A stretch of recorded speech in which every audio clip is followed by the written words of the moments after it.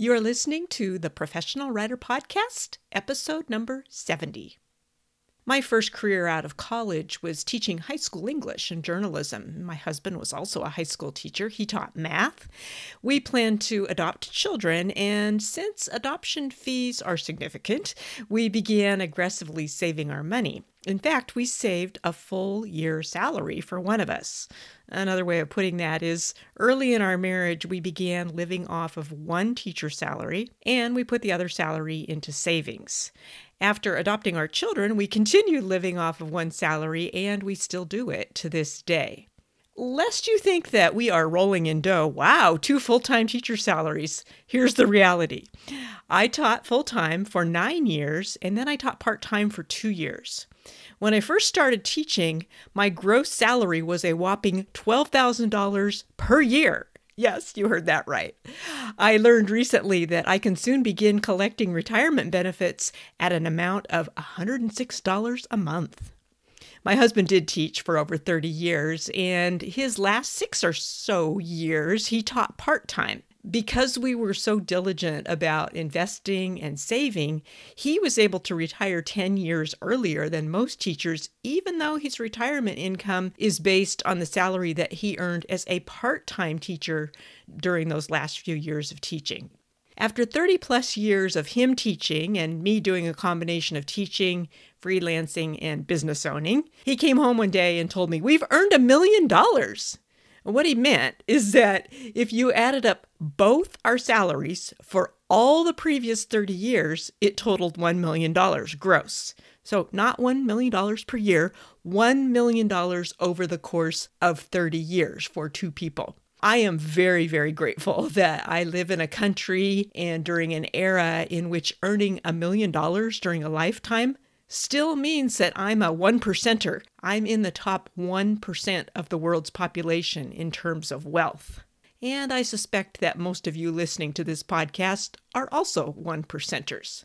What kind of cracks me up is when prospective clients contact me. 98.6% of them inform me that they are on a fixed income. I always inwardly chuckle when they tell me that because I get what it means to be on a fixed income. I'm on one too, and I've been on one my entire adult life. When you're an author, either an aspiring author or a multi-published author, or like me, you serve in a supportive role for authors, money is often tight. We learn to live frugally, we spend cautiously and wisely. Many writers tell me that they struggle with guilt because there's this constant pressure to attend conferences, buy programs, invest in training and coaching and equipment, and to buy books, lots and lots of books. The problem is we're not sure whom to trust or which tools of the trade we should invest in and how much they should cost. We worry that our investments might not pay off if we don't achieve our hoped-for goals. When you launch a writing-related business or ministry, you are definitely stepping into the unknown. You are stepping out in faith. As a longtime owner of a writing-related business, I can assure you that you will make mistakes, expensive mistakes that result in little or no return on your investment. I've made mistakes to the tune of $10,000, which I'll tell you about in a future episode. Yeah, I know that's probably not the type of assurance that you were hoping for, but it is the reality of being an entrepreneur. You will also be delighted that some of your investments will reap lifelong benefits that you never expected. Now, that's the best part of being an entrepreneur or a writerpreneur, if you will. What I want to do in this new podcast series that kicks off today is to acquaint you with some investments that you can make in your writing business. I will share with you the tools that I currently invest in to run my own business, and I'll tell you how much they cost. I'll also introduce you to some cool tools that I crowdsourced through listeners of the podcast, and I'll bring on guests who are going to give you some details about how they use certain tools. I don't want you to feel obligated to use or buy any of the tools that you'll learn about. Just because I use them and love them doesn't necessarily mean that you have to use them or love them. My suggestions are by no means a definitive list of tools. There are a ton of great tools out there that I don't use, but that you might find essential to doing business. As unique individuals with unique needs, what works for me may be very different than what works for you.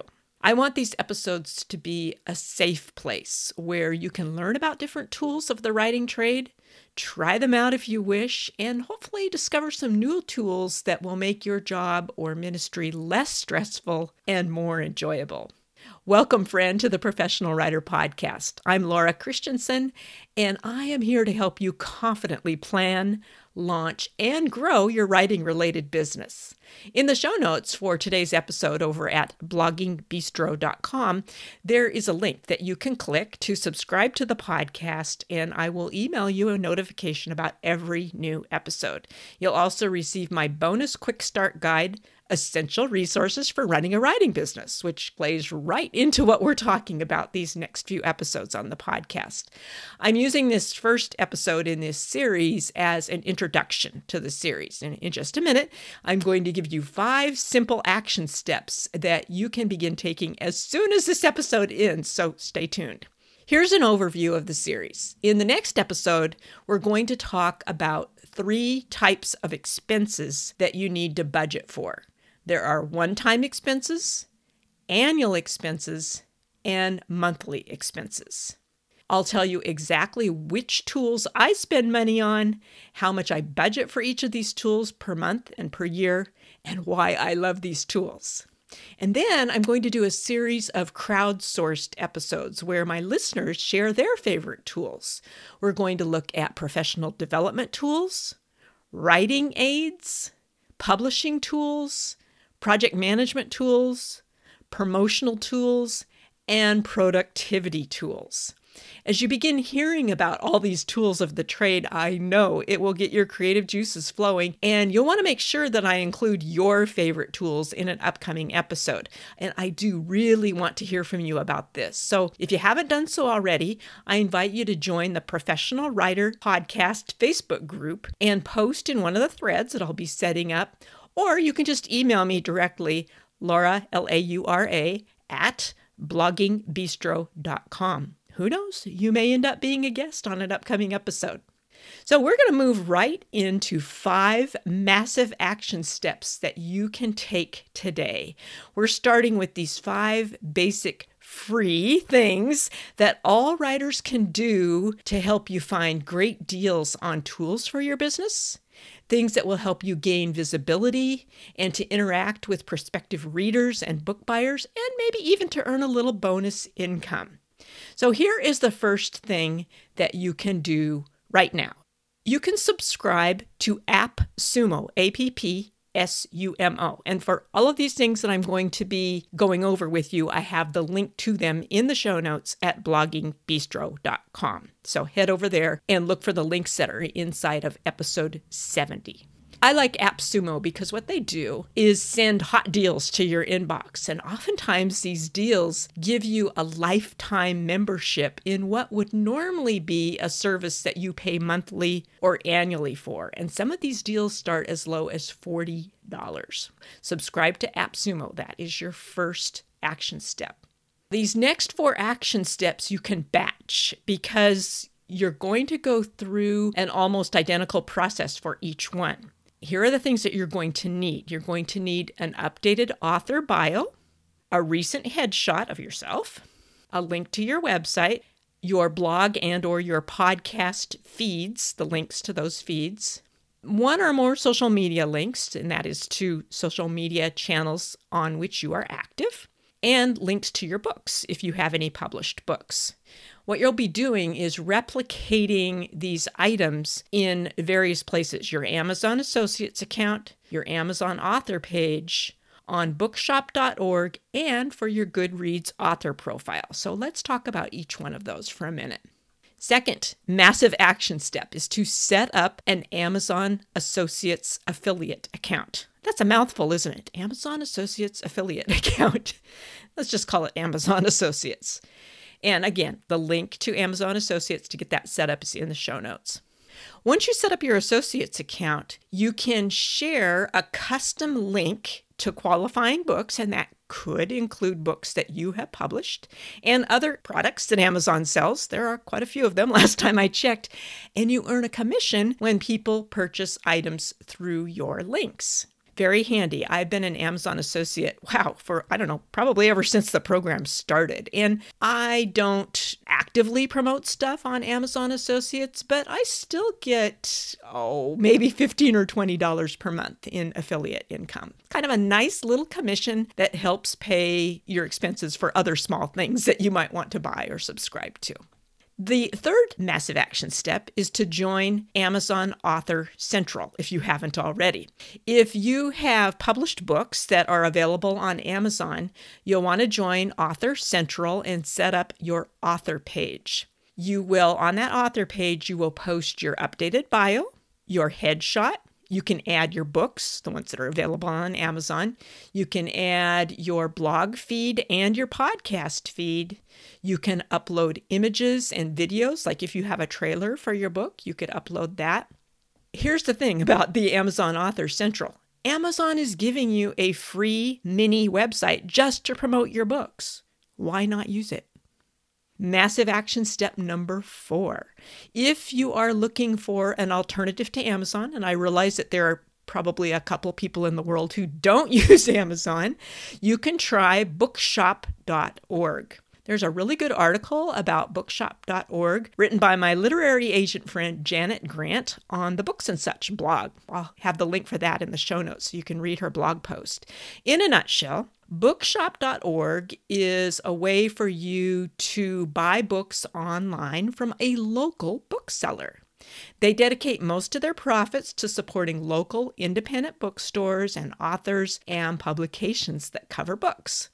Unlike Amazon, bookshop.org features many books by and about people of color.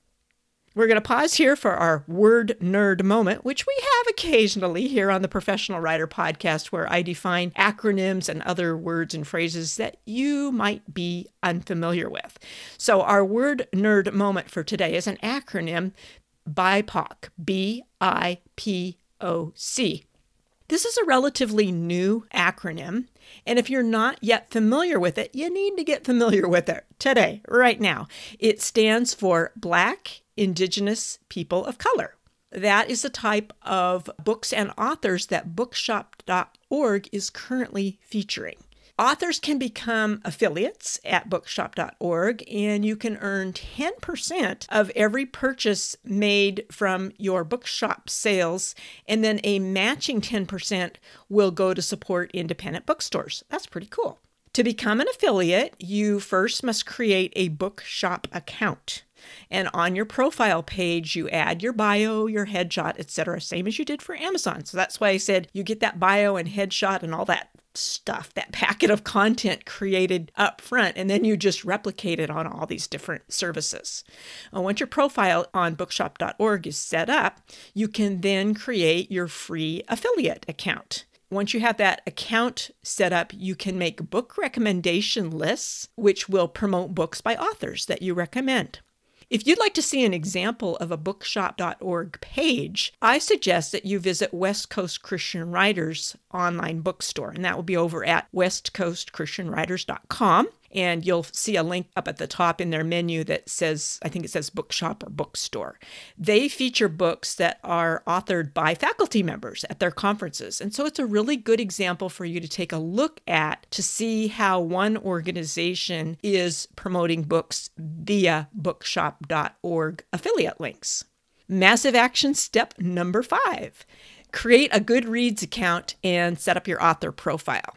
You will go through a very similar process as you did for setting up your Amazon author page, uploading your bio, your headshot, your books, your blog or podcast feed, videos, and your favorite quotes. Goodreads offers a variety of ways for authors to connect with readers and to promote their books. If you are an author who is looking at getting a book published, or perhaps you already have a book or multiple books published, Goodreads is a very, very good place for you to spend some time and have a presence.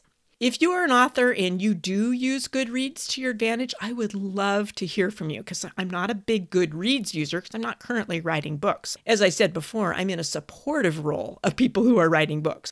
So I would love to hear from you and possibly feature you as a guest on the podcast if you use Goodreads and you're getting a lot of mileage out of it as an author. I want to know what you're doing. Let's share it with other people. Email me, laura@bloggingbistro.com. I would love for you to join the discussion about these 5 tools, these free, easy to implement tools that I have introduced you to today. Head over to the Professional Writer Podcast community. That's our private Facebook group for listeners. We're here to support and encourage and challenge and learn from each other and with each other. You'll find a link to the group in the show notes for episode number 70 at bloggingbistro.com/podcast, along with links of all the other things I shared with you today. Well, I am really excited for this series that we are kicking off today. I have lots of really, really great tools that I am looking forward to sharing with you. Thanks so much for listening. Talk with you again next time.